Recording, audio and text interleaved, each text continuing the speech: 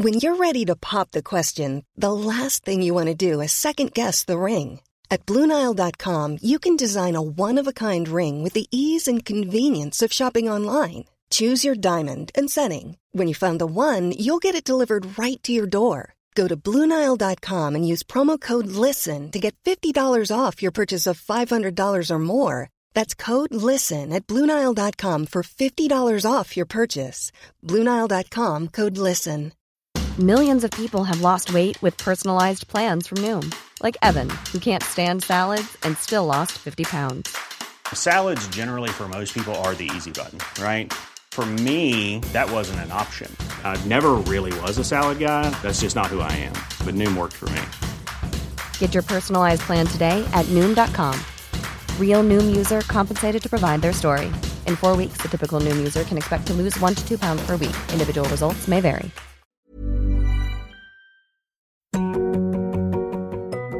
Hello, my name is Jess Phillips, and this is Yours Sincerely. I've always been a prolific letter writer, both the good and bad kind, and know the power of putting words on paper. So in this podcast, I want to give my guests a chance to celebrate 3 people that mean the world to them. Someone they love, someone who's no longer around, and someone who doesn't realise how significant a role they've played in their lives. And when we've heard more about each person, they'll reveal how they would sign off each letter. Kayleigh Llewellyn is a Welsh scriptwriter and performer who created and wrote the BAFTA award-winning series In My Skin. She has written for shows including Killing Eve, Casualty and Stella, and in 2019 was named one of BAFTA's Breakthrough Brits. And today I'm excited to talk to her about the letters she would send to 3 people who mean the world to her. Hello Kayleigh, how are you doing? I'm doing very well, and I'm so ecstatic to be here because I'm a big fan. Oh, that's nice. I never know how to take it when people say things like that to me, but that is very, very kind of you. So obviously you're a writer, and this is all about writing letters. Are you a prolific letter writer? No, I'm not actually. And I've been listening to your podcast before I knew I was going to come on it, and it was making me think, I want to start doing that again. I used to when I was younger. When I first moved to London, I'd write letters to my nan and my mum all the time. And then I just stopped. And emails they just don't cut the same. No, they don't cut the same, although it is better than nothing. So do you have any letters that you have kept, like special letters? Yes, so I have kept every letter that my nan and my mum sent me when I first moved to London. I've got them in a box. And I actually have a bone to pick with you because I have been sobbing uncontrollably since about 1:30am this morning. It's now 5pm. Because I woke up, I knew I was going to talk about my nan today. I woke up at 1:30am thinking about her. And then I thought, I've got to go and read the letters. And so I've been reading the letters and rereading the letters and and I've not stopped sobbing. I sound like I've got a blocked nose, and it's because I've been crying. Oh, so you have all of the letters from your nan? Since I moved to London, so not necessarily things she gave me when I was a kid, but yeah, I moved here in 2006 and she passed in 2016, so 10 years worth. Yeah. Worth of letters. I like that you call her nan as well. So yeah, I have nans, not grandmas, and both my children's grandmothers wanted to be nan as well. But I found in posh company, they don't have nans. Grandma, when I was little, I was always like, people who have grandmas are posh, aren't they? Because nanny is something else to them. I'm like, do you mean your mum's mum? Yeah, nanny's the au pair or something.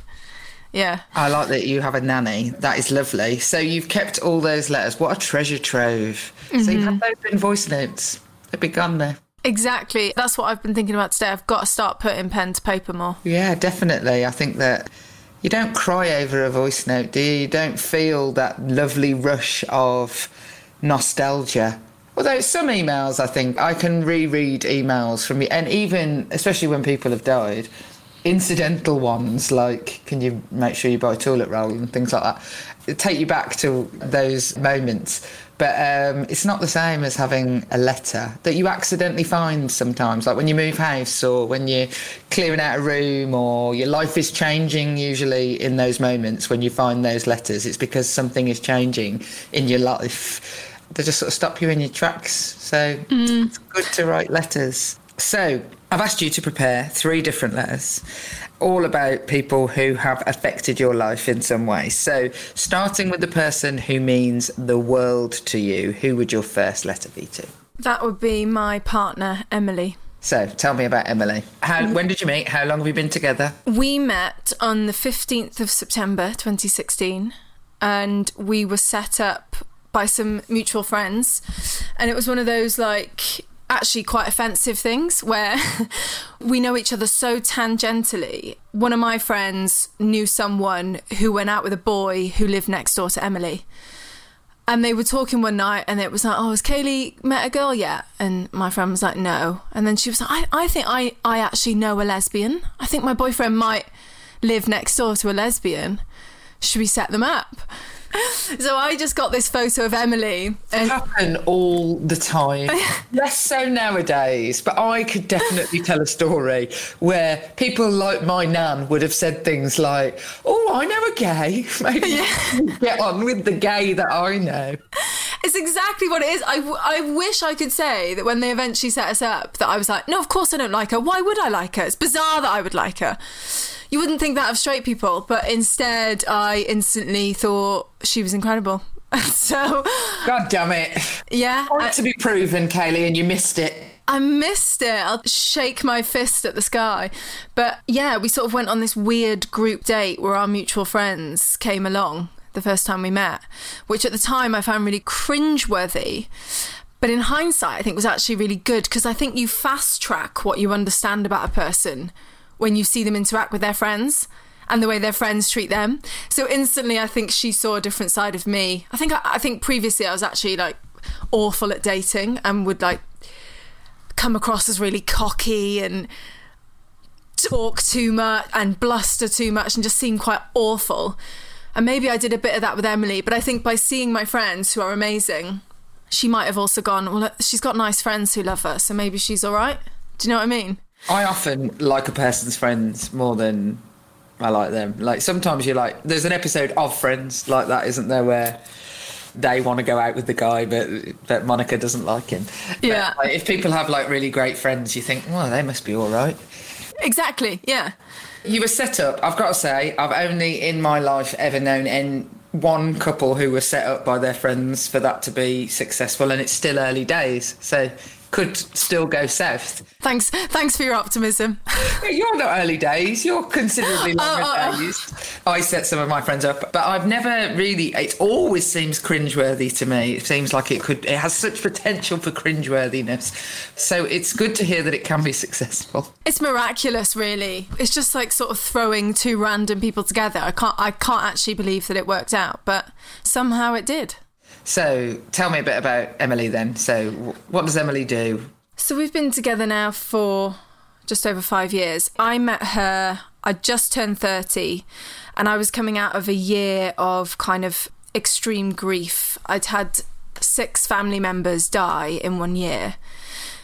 The final death being the April of that year, and I met her in the September. So I was kind of a broken woman, I think, and I was sort of trying to plough on with life, but whilst also feeling like I'd lost any anchor or any understanding of, you know, you sort of have a vision of at least some things that you think my life is going to go that way, and it had all been blown apart, and I was sort of going through this realisation that any semblance of control that any of us thinks we have, we actually do not. And it is only just sort of folly to even think that you do.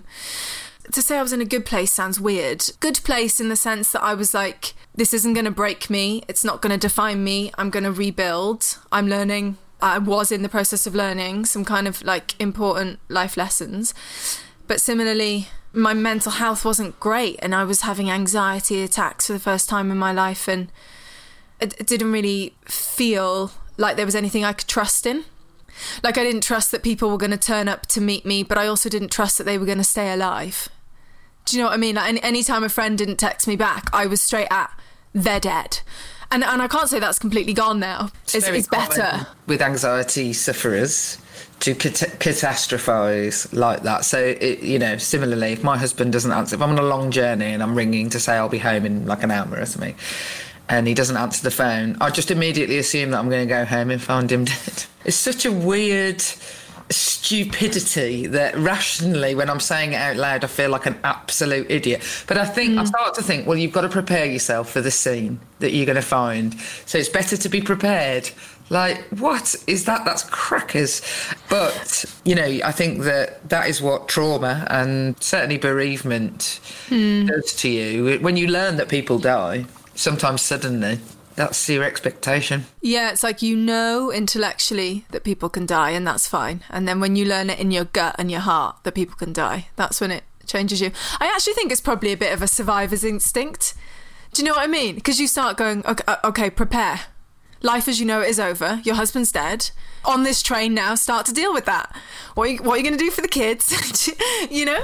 I remember when my son was little and you'd be frightened, like in the night time, because you're obsessed that they're going to stop breathing at any moment, constantly checking them all the time. I only did it with my first one, didn't check the second one, was over it by then. But I remember thinking, no, he hasn't cried for at least 4 hours, so he's either just sleeping through or he's dead. And it would be better to find out that he was dead after I'd had a full night's sleep. So very sensible. Maybe I should go to sleep in order to prepare for this horror. It will be better if you've had a full 8 hours. He's gone either way, so you might as well get 40 winks. Exactly. He's gone either way. However, even though I'd have that conversation in my head, I'd always just go and bloody check, and he was always fine. Yeah, that's the way it goes, isn't it? Yeah, it's a crazy thing. But Emily came into my life when I was there, and we went out initially for like 6 weeks. And then she broke up with me, which devastated me, because it was one of those things where in my head I was like, this is her. She's the one. Like, this is going to be it. And I think what she had perceived that I didn't realise until afterwards is that I just simply wasn't ready. I wasn't okay. I wasn't well. I just needed time. So she broke up with me. I was devastated. We had about 2 weeks apart, and then we started kind of hanging out, but as friends. And what then transpired was this sort of like 6-month courtship, almost like Victorian women's, well, I don't know if we've had Victorian lesbians. They definitely did, even though Queen Victoria didn't believe in them. Yeah, I mean, we had them, but we were sort of stepping out together. Do you know what I mean? We'd sort of just like go on day trips and go for dinner and go for drinks and tell each other everything about our lives, but we, you know, without the relationship aspect.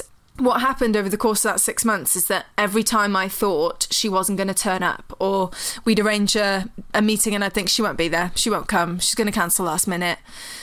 And every time she did show, and she was on time, and she didn't let me down, and she was always there, just over the course of 6 months, I began to trust and feel safe. And so then eventually it was April 2017 when we properly got back together again, but with this wealth of like, I just knew her inside out. And so I just felt safe with her. Yeah, she's been that person ever since. But weirdly, this to go a bit woo-woo on you, me and Emily are both a bit woo-woo and a bit spiritual. And she saw a shaman who said... Here we go. Now we're cooking with gas. I do a whole lot of ridiculous rituals here every day that everybody just accepts and tolerates. So you see you shame, I'll bow to an enormous gold mace. So it's only as bad as each other. We're on the same wavelength. Yeah, this shaman said to her that actually we have known each other in many other lives. Most prominently, a time when Emily was a Victorian prostitute and I was one of her clients, a male client who wanted to save her. A bit Richard Gere and Pretty Woman. But it was Victorian times, and that I was trying to save her from her life, and that we'd come back together in this life to take care of one another and be kind to each other. Have you thought of turning that into a script? I have, yeah, maybe that is the next thing. But that is how we felt. The moment we met, we both said, we've known each other before. And it's felt like that ever since. And we are, of all that, you know, of course we have our problems and we weather storms, but we are always respectful of each other, and we are always kind to one another. And I think that's the kind of bedrock of our relationship. Yeah, well, that is, I mean, she should be grateful for you to try to get her out of Victorian prostitution. I do remind her of that often. When I feel like she's not quite appreciating all I've done for her in this life, let alone the previous ones. You do the dishwasher because I saved you from Victorian prostitution. Yeah. Yeah, absolutely. You will be together forever, you think? That's it now? Having been through as much grief and shock as I've been through, I don't think forever is ever something you can bank on. But what I can bank on is that she has been the most wonderful influence on my life, and I won't ever regret a second that I've spent with her. Oh, that's so nice. Lucky Emily. Lucky me. If you were going to sign off a letter to Emily, how would you sign off the letter to tell her how much you appreciate her? Emily, I'm so proud that you're my partner. I watch the way you communicate with people and I just think, God, she's bloody great, isn't she? And I love moving through the world with you. In my mind, there's nothing you can't do. You speak a lot of languages, you play a lot of instruments, you draw beautifully, you write even more beautifully, you have a deep connection with nature. You somehow just seem to, know the names of birds and random trees. You're a critical thinker, but you're also deeply spiritual. And whilst you doubt yourself often, you have a deep, serene stillness in you that leads other people to trust you implicitly. You love hard, you care about the world, and you truly listen to people, which is a rare skill these days. If I could give you one thing, it would be for you to be able to see yourself the way others do, just for a few minutes, because then you'd truly be unstoppable. Oh, how lovely. Wow. So, Emily sounds absolutely amazing, and you never ever can truly see yourself how other people see you, especially when they like you. You can see it if they don't like you, funnily enough, much more easily. You can see it much more easily, but it's hard to not do that very sort of, never mind. It's very kind of you, brush things off. Yeah, and you sort of go, well, you would say that because you've got to, because you just have to. You don't really mean it. But yeah, the bad stuff stays in your claw.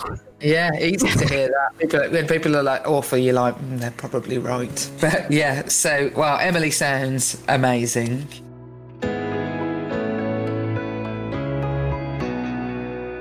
So the second letter I asked you to prepare is a letter to someone who's no longer around. So who would your second letter be to?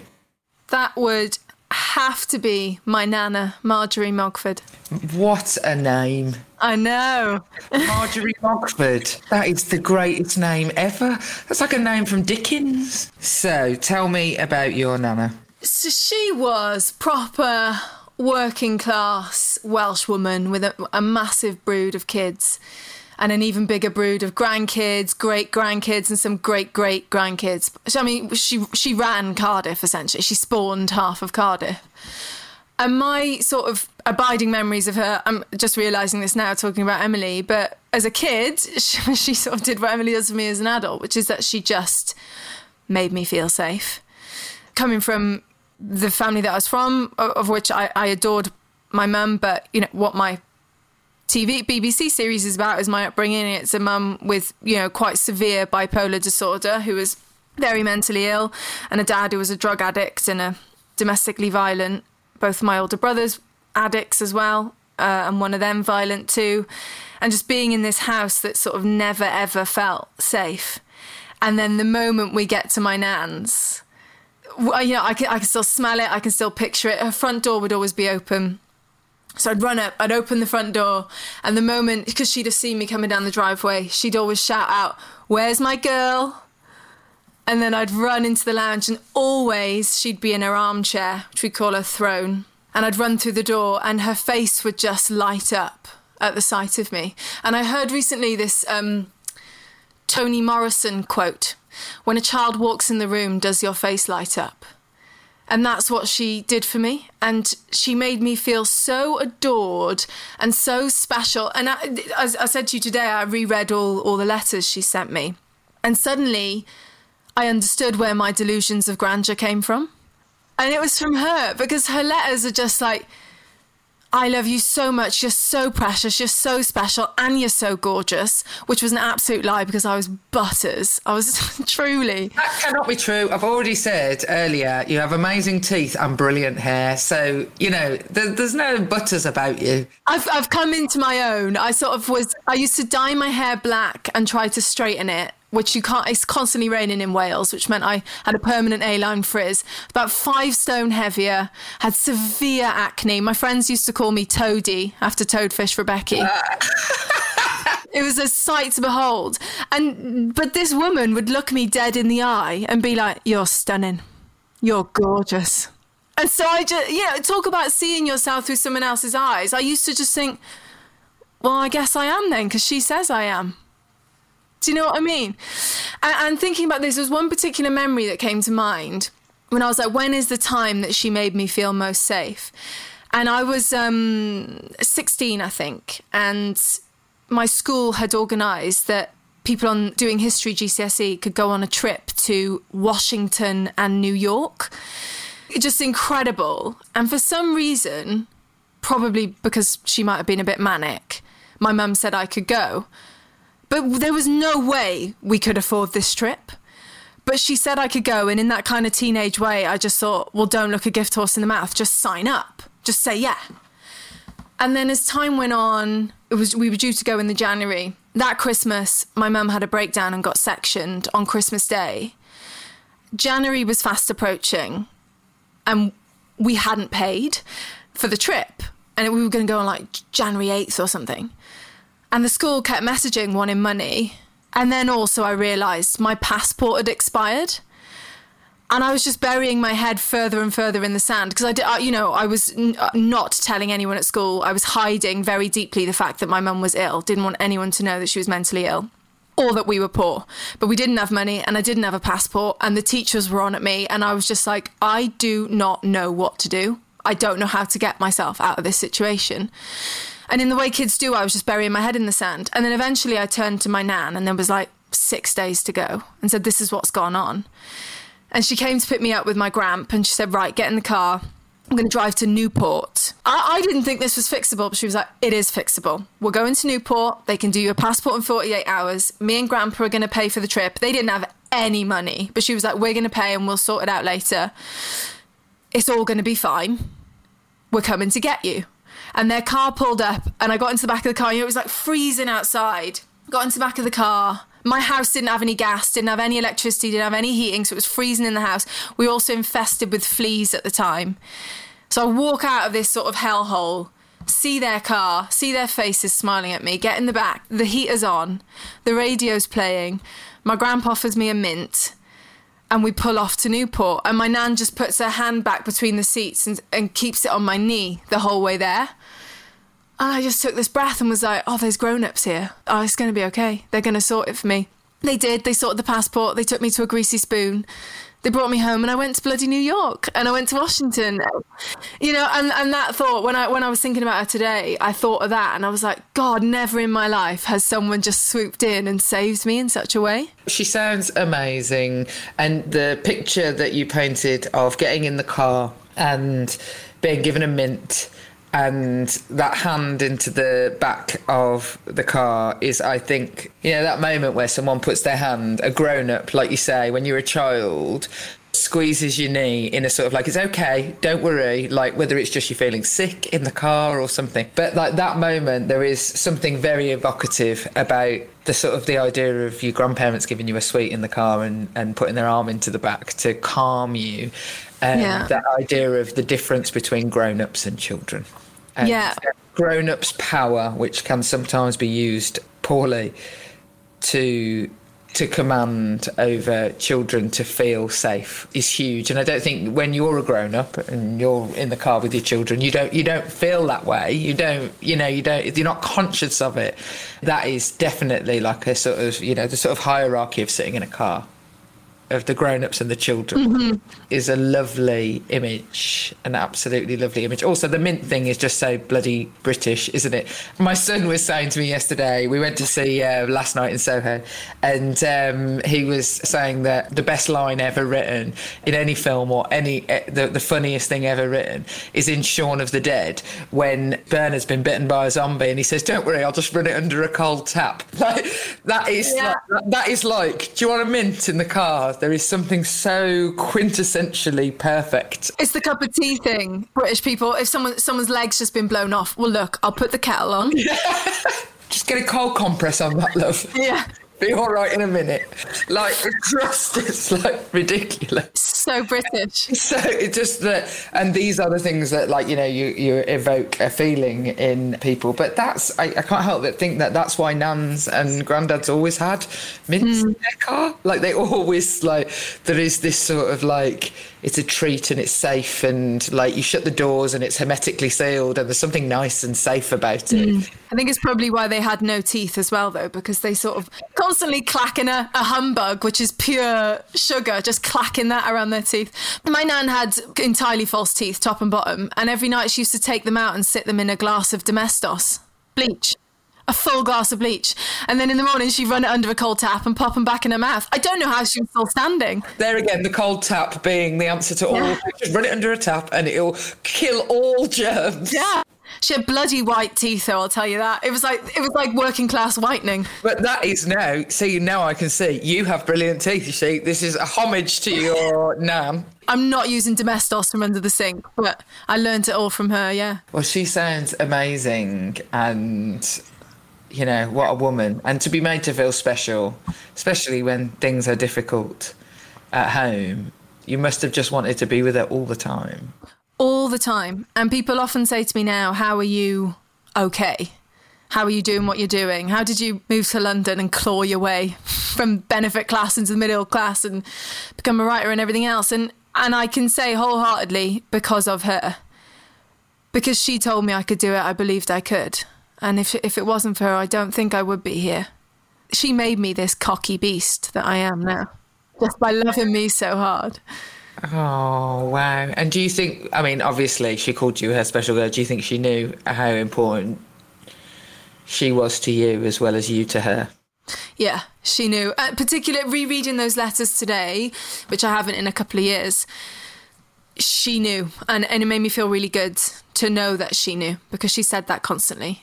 She would say, "You're my special girl," but then in the same letter she said, "You make me feel so special. You always take so much time for me. I'm so grateful I've got you. Thank you for all you do." You know, and it was just so lovely reading those things. It must have been dreadful when she died then.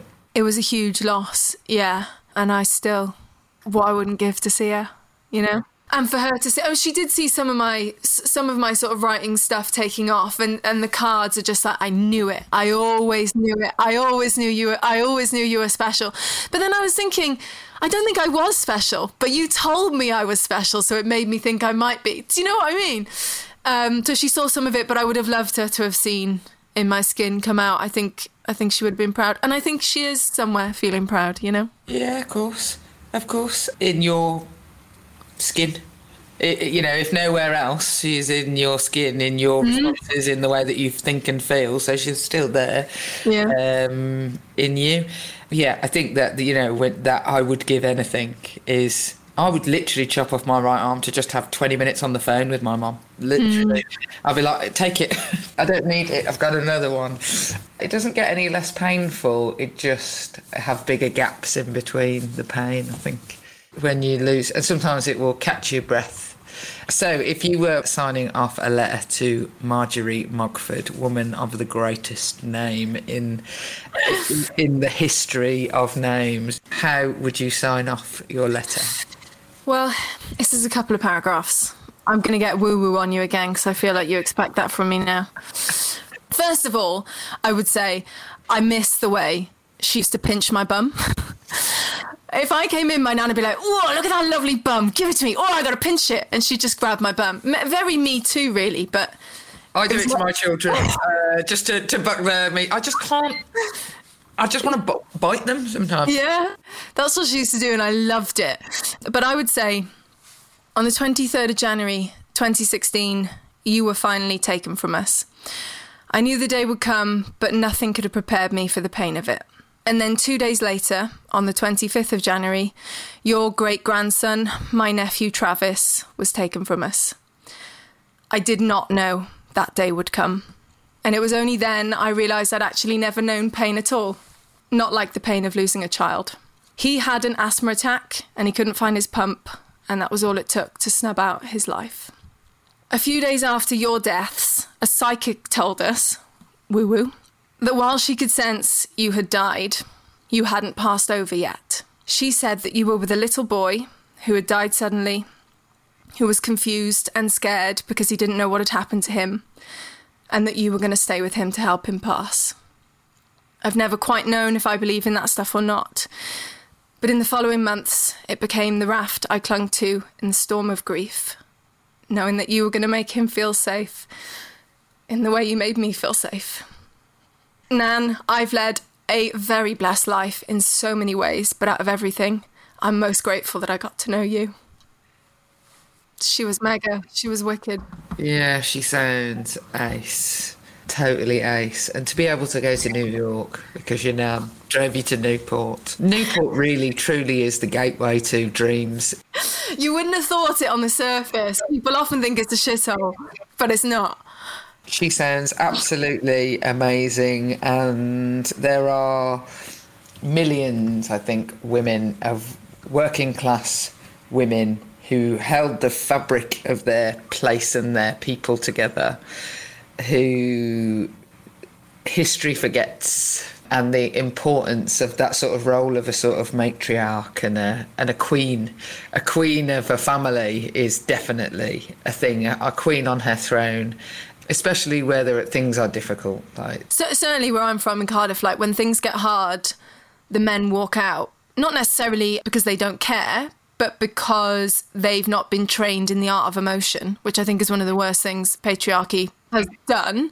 It's more harmful to men. Yeah, I wholeheartedly agree. It kills men regularly. Yeah, it's why the suicide rates are so high.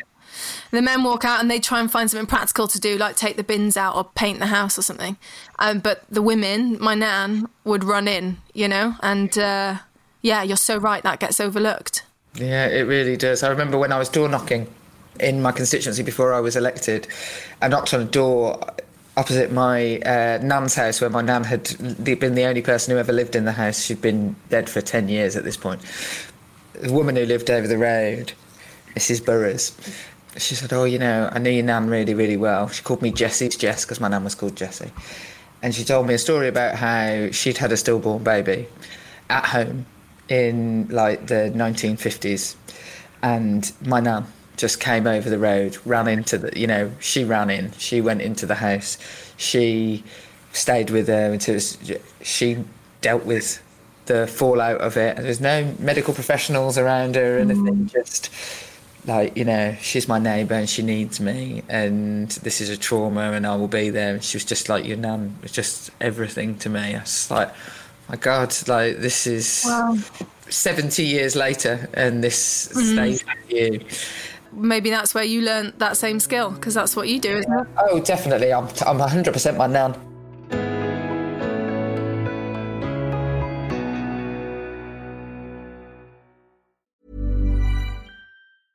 Mother's Day is around the corner. Find the perfect gift for the mom in your life with a stunning piece of jewelry from Blue Nile. From timeless pearls to dazzling gemstones, Blue Nile has something she'll adore. Need it fast? Most items can ship overnight. Plus, enjoy guaranteed free shipping and returns. Don't miss our special Mother's Day deals. Save big on the season's most beautiful trends. For a limited time, get up to 50% off by going to BlueNile.com. That's BlueNile.com. Burrow's furniture is built for the way you live. From ensuring easy assembly and disassembly to honoring highly requested new colors for their award-winning seating, they always have their customers in mind. Their modular seating is made out of durable materials to last and grow with you. And with Burrow, you always get fast, free shipping. Get up to 60% off during Burrow's Memorial Day sale at burrow.com/ACAST. That's burrow.com/ACAST. burrow.com/ACAST.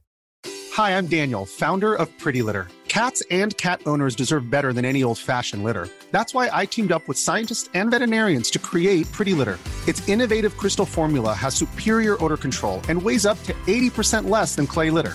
Pretty Litter even monitors health by changing colors to help detect early signs of potential illness. It's the world's smartest kitty litter.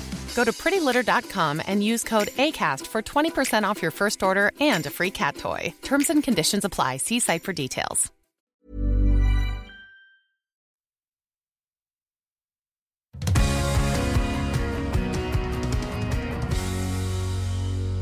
Right then, so your third letter is slightly different. So somebody who maybe doesn't know, the effect that they've had on your life. I was torn here between my little sister Becky and the Spice Girls. Specifically Geri Halliwell. Oh, really? Controversial. Yeah. And I think on the surface that probably sounds quite offensive, but I know no one knows more deeply than Becky how instrumental the Spice Girls are in my life. So I know Becky won't be offended that she's been lumped in with the Spice Girls. She will understand. I don't think that Geri will... Well, maybe Geri will hear this. Damn. Geri will hear it, and this could have been your moment. Just quickly, Geri, I love you. You've shaped me. Thank you for everything. That is so brilliant. I'm just going to tell you a small Spice Girls anecdote. I do quite a lot of work with Mel B from the Spice Girls because she is a patron of Women's Aid. So she recently wrote a book about being a victim of domestic abuse, and she does loads of campaigning on it. She was coming into Westminster the other day, and Maria, who works for me, is 24, and I said, oh, Mel B's coming in later. She was like, oh, who's Mel B? And I was like, Mel B from the Spice Girls. And she was like, which one did they do? Which song? Blasphemy. So, yes, that has spawned us mercilessly taking the piss out of Maria in my office for not knowing. As well you should. That is unforgivable. She's not that young. It's terrible, isn't it? If she was 5, my children, they know who the Spice Girls are. Everyone should. So, Becky. So we're only 16 months apart. Irish twins, they call it, don't they? Yeah, they do. And I remember from the moment she was born, well, as early as my memory kicks in anyway, just me sort of feeling like, I don't know if a baby should be here. I'm going to have to step in a bit. It's not the right place for a baby, that's for sure. And so from very early on, I just remember thinking, she's mine. Like, my mum does some practical things because I can't quite reach the oven yet and I can't change her nappy, but she's just doing that. Becky actually belongs to me. And she was so adorable when she was little, she had white blonde ringlet hair and dimples and big blue eyes. She was always dirty. She was always in mud. You couldn't keep clothes on her. She only ever had one sock on, bringing in weird worms. And I was like so pristine and a prissy little uptight kid. And she was just like in the muck, little tomboy. It took her a really long time to speak. When she did start speaking, she'd only go through me. So she'd sort of whisper to me what she wanted to say because she was so cripplingly shy. And she still is today, really. She'd whisper it to me and I'd turn to all the grown-ups and go, Becky wants orange juice or, whatever.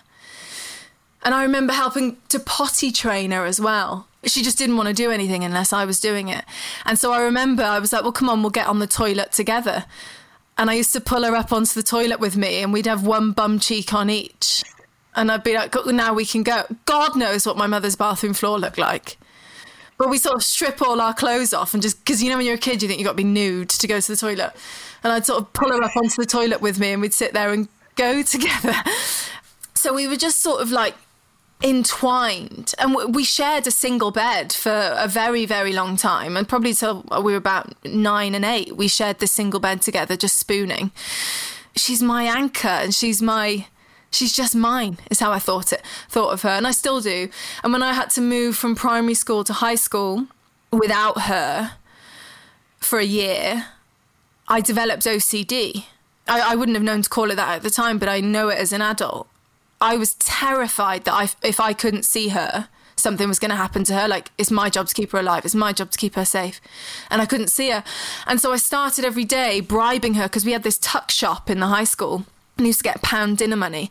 And I'd say to her, I will spend all my £1 buying you sweets, a space baton and an ice bun if you promise me you're going to come straight home from primary school. You're not allowed to talk to anyone. You're not allowed to dither. You're not allowed to go out and play. You have to come straight home. And if you do, you get an ice bun and a space baton. And she'd just be like, yeah, all right, mate, calm down. Yeah, I'll come for an ice bun. Like, why are you so intense? And I'd run home from high school, like sweating, heart racing, being like, she's not going to be there. She's not going to be there. She's not going to be there. And when I opened the front door and she was there, I'd be like, oh, thank God.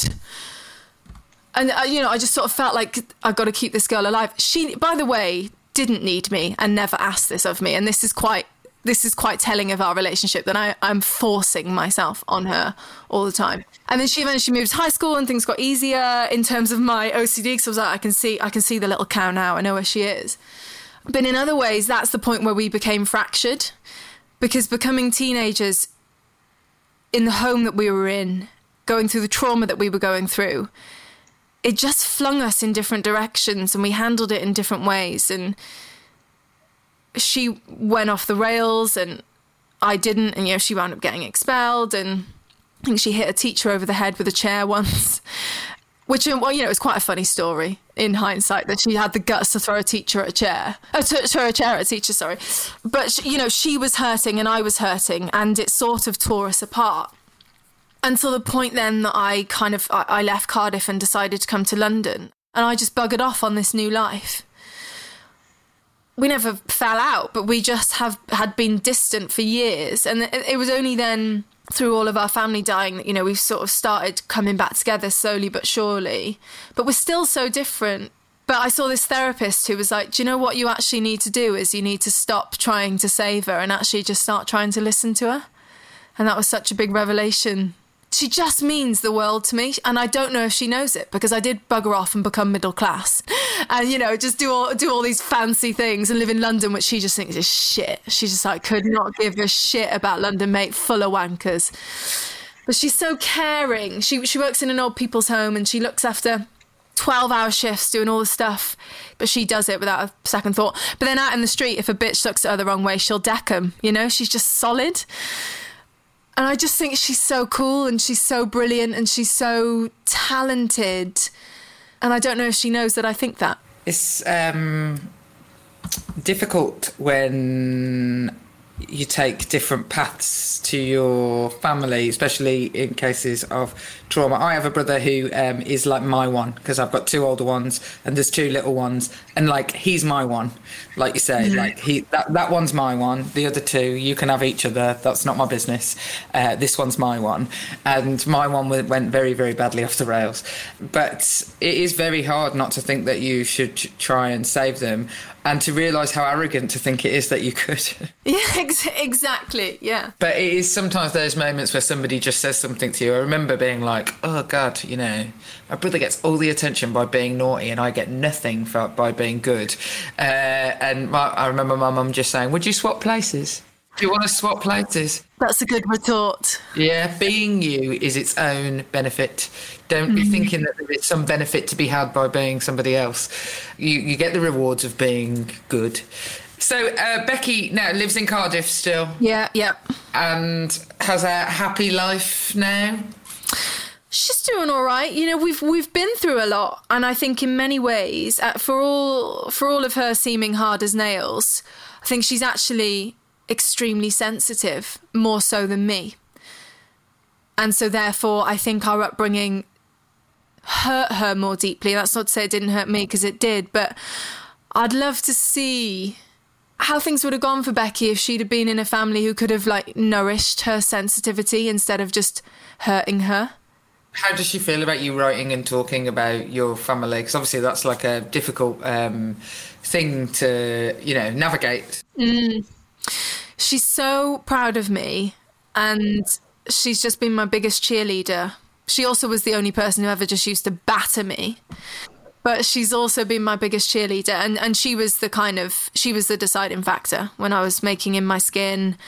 I sent her the scripts first and was like, you've got to read them and give me your blessing and tell me, do I need to change anything? Do you remember it differently? And the moment she said, I love it, don't change a thing, that meant more to me than anything else. Yeah, it is a difficult thing to navigate, talking about your families and conscripting them almost as well to the story, because I feel like my family is a conscript to my life, and that they have to do it sort of choicelessly, and a lot of they don't necessarily, but then, you know, it is the story that is yours as well. So it's very good that she feels that way. And so you don't think that she knows that you feel that way about her? She knows I love her, and she knows I'd do anything for her. She knows she can pick up the phone and I'll always be there.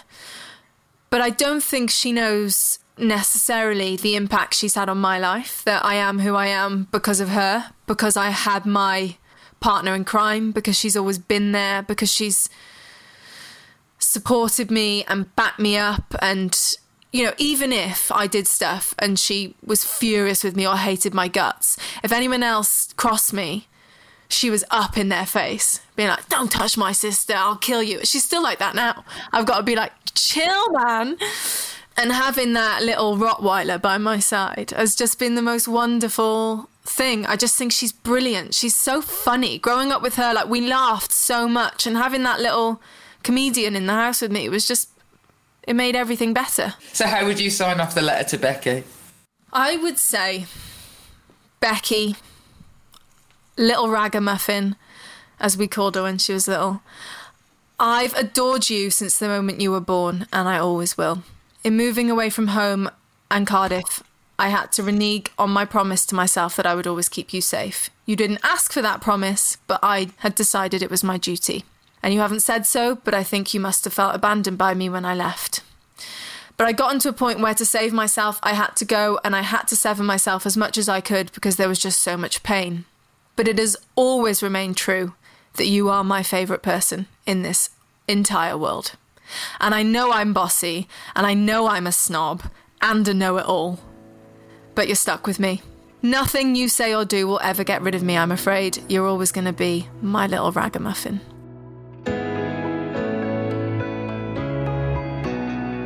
So, Emily, Marjorie Mogford, and Becky, and side note, Geri Halliwell. Geri Halliwell's really important. Geri Halliwell is very important. Honourable mention to Geri Halliwell. All strong women. All the choices are women with the stories of womanhood and the experiences of what that comes with and your role in the world, making them inspirational. So all good women. Did you find anything that surprised you when putting the letters together? It's not a surprise to me that they're all women, let's say that. I think my life is a tapestry of incredible women who've come in and helped me, propped me up, supported me, saved me. So that's not a surprise to me. I think it's just I've actually found this like a really cathartic process. I was a bit daunted at first because I was like, oh my God, what am I going to say? And then the moment I started thinking about it, I was like, I've got so much I want to say, and so much I need to say thank you for. It's been lovely. We don't do it enough. We don't, take time, especially in my line of work, and yours, in fact. The tension is the thing that makes a story or a messaging push through, and we very rarely stop to think about the moments of grace and the people who did the right thing and were kind, and it's nice to stop and say thank you to people. Yeah. We all loved it, didn't we, when we were clapping and everything? We should just do that more with people, like, people tell people how we feel about them and thank them for things would be, no one's ever going to mind that. No, it's easy to pretend we're one-man bands, one-woman bands, and it's nice to just be like, I did it all myself, but it's very rarely true, It cannot be true, can it? I mean, unless you are a total enigma. Yeah. Total enigmas. I've never met any. They'd probably register on the psychopath scale. Almost certainly. I remember a man was saying to my husband, I know that, it was a man from the Labour Party, saying, I know that she wouldn't be able to do all the things that she does if it weren't for you. helping her. And my husband took real umbrage and he's just said, my wife is brilliant all by herself. And I was sort of proud of him for sort of defending my honour, and not being like, don't patronise me just because I look after my children when they're my children. This is not something that you would ever say to a woman. That's what he was getting across. But I just said to him, that is absolutely not true, sweetheart. I'd not be brilliant without you. I'd be bang average at best. I'd be middling. Yeah, fair to middling. Yeah. On a good day. You are actually doing a lot here to prop this up. Yeah, this is going to fall right on over without you. But yeah, I enjoyed the fact they tried to defend me. Anyway, Kaylee, it has been an absolute pleasure, and honestly, your nan sounds just like a total legend. Like, what a woman. That is the warmth of the story of getting a mint and having your knee squeezed in the car will stay with me for the rest of the day whilst I go and vote. Everybody needs a Marjorie Mogford, so thank you so much for coming on, and thank you for your time. Thank you for having me. It's been such a pleasure. My pleasure indeed. Thank you so much for listening to this episode of Yours Sincerely with Jess Phillips. If you want to hear more conversations just like this, make sure you follow Yours Sincerely with Jess Phillips on the podcast provider of your choice. And why not write a letter to your friends, telling them all about this podcast? And you can also follow us on social media. We're at Jess Phillips Pod. Goodbye.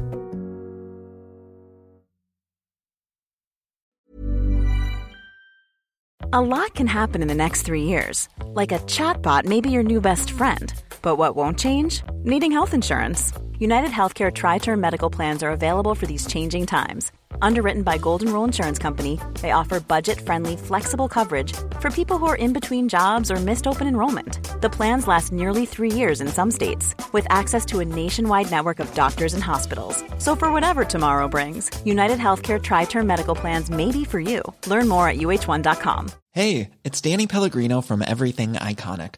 Ready to upgrade your style game without blowing your budget? Check out Quince. They've got all the good stuff, shirts and polos, activewear, and fine leather goods, all at 50 to 80% less than other high-end brands.